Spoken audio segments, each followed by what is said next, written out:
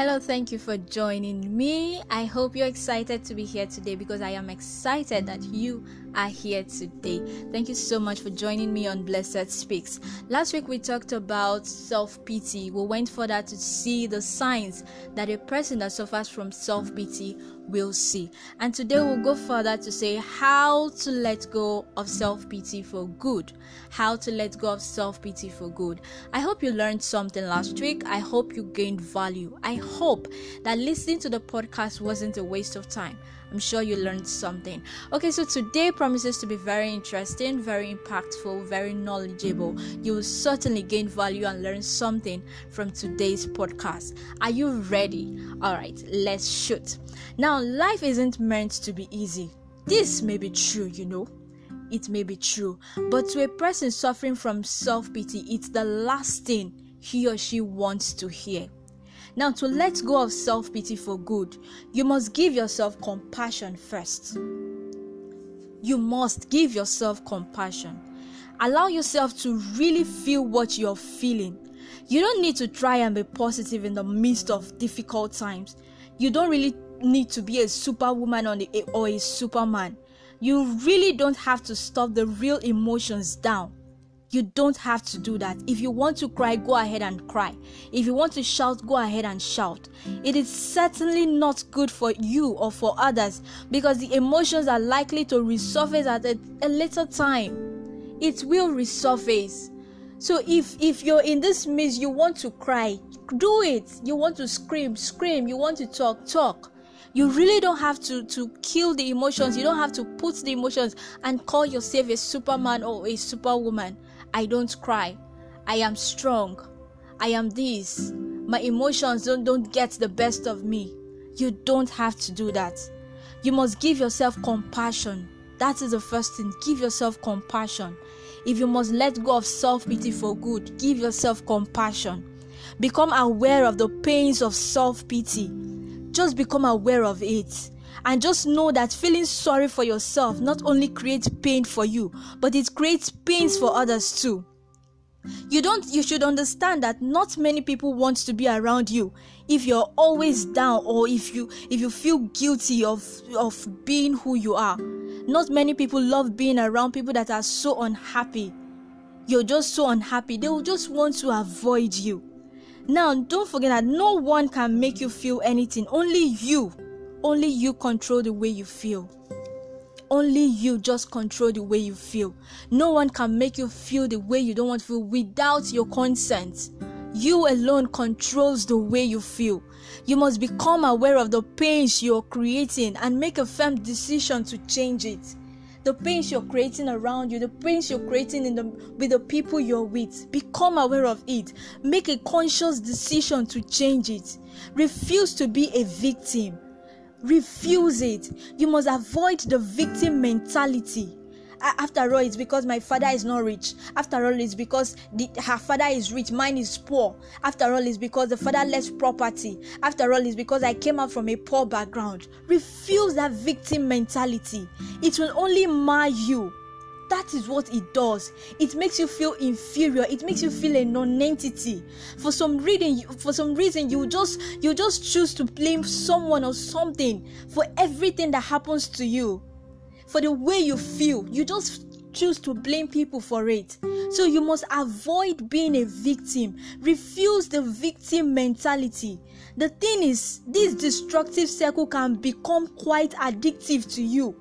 It can become so part of you that you lose so many relationships.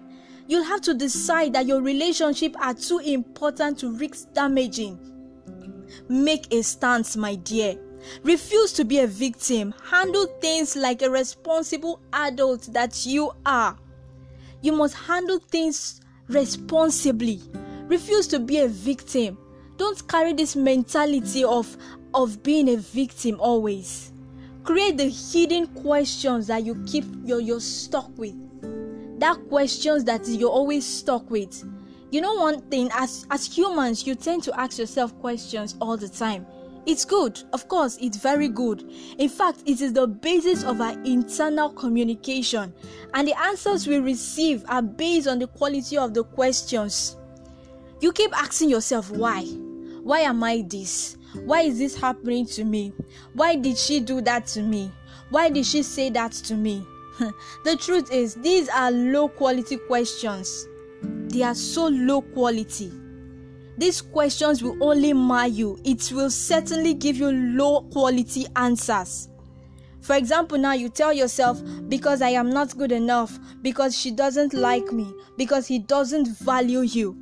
Any questions that begin with why will certainly give you a negative response. It will, and those responses, if you want to get stuck in it, you will only feel guilty for your existence. You must consciously make a decision to banish the word why. Banish it out of your vocabulary. Replace them with what. You can replace them with how. You can replace them with when. But you must make sure you banish them out of your vocabulary. I hope someone is listening and following me. You must take responsibility for your perception.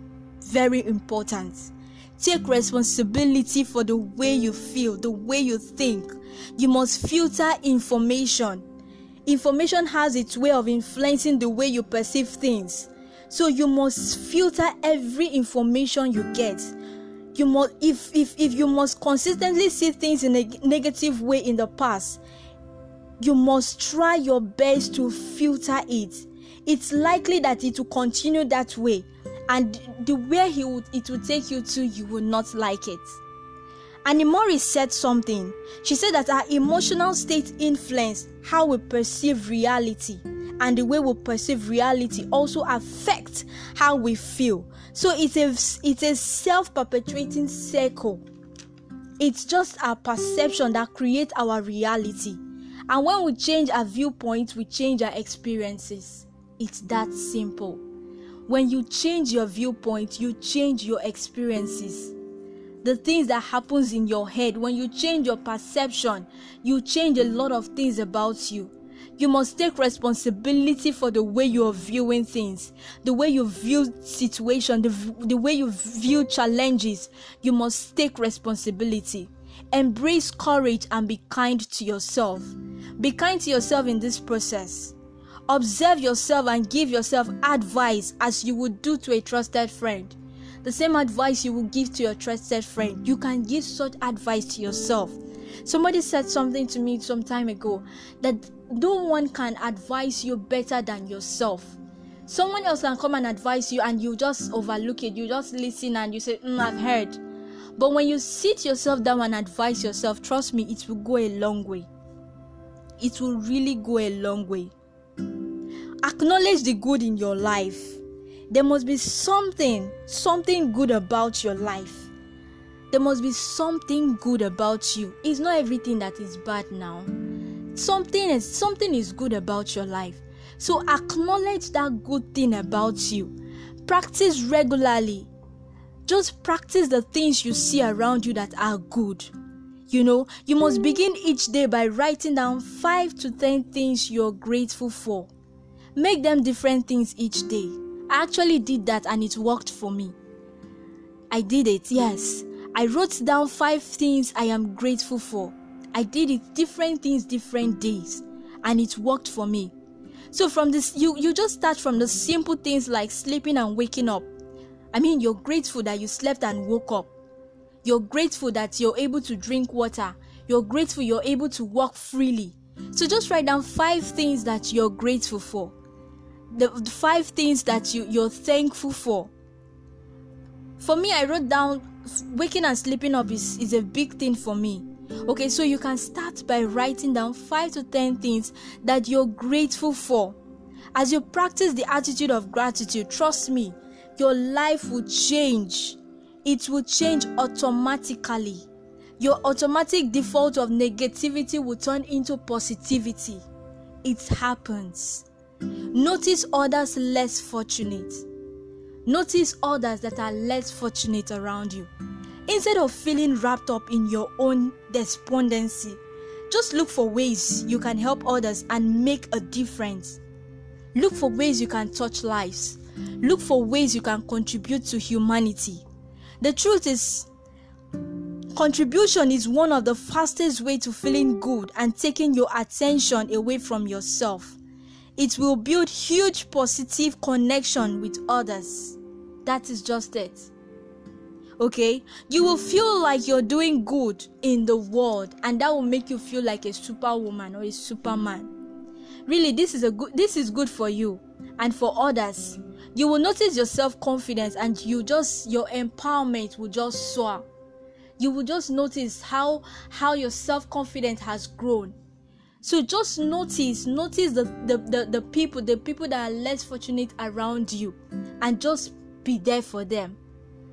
Just be there for them. Self-pity isn't good or bad. It isn't a good or bad thing. It just doesn't work over the long term. The more we feel sorry for ourselves, the more inclined we are to keep repeating unwanted circumstances. My lovely listeners, life will never be easy all the time, because that's not why we are here. As humans, we are here to experience. We are here to have pleasure and, of course, problems. And within each unwanted issue is the opportunity to grow and create a better life. You must learn to give yourself support. Don't look down on yourself. You must learn to help yourself grow and look for solutions to create the life experience that you deserve. You are beautiful. You are strong. You are amazing. Do not let anybody tell you otherwise. You came for an assignment. You came for something. Don't let self-pity drag you to the mud. I hope you've gained something. I hope you will not forget this podcast. I hope you've gained value from today's podcast. Okay. Thank you so much for listening to today's podcast. Don't forget to drop your reviews and make us your favorites. My name is still Blessing Saturday. Have a good day.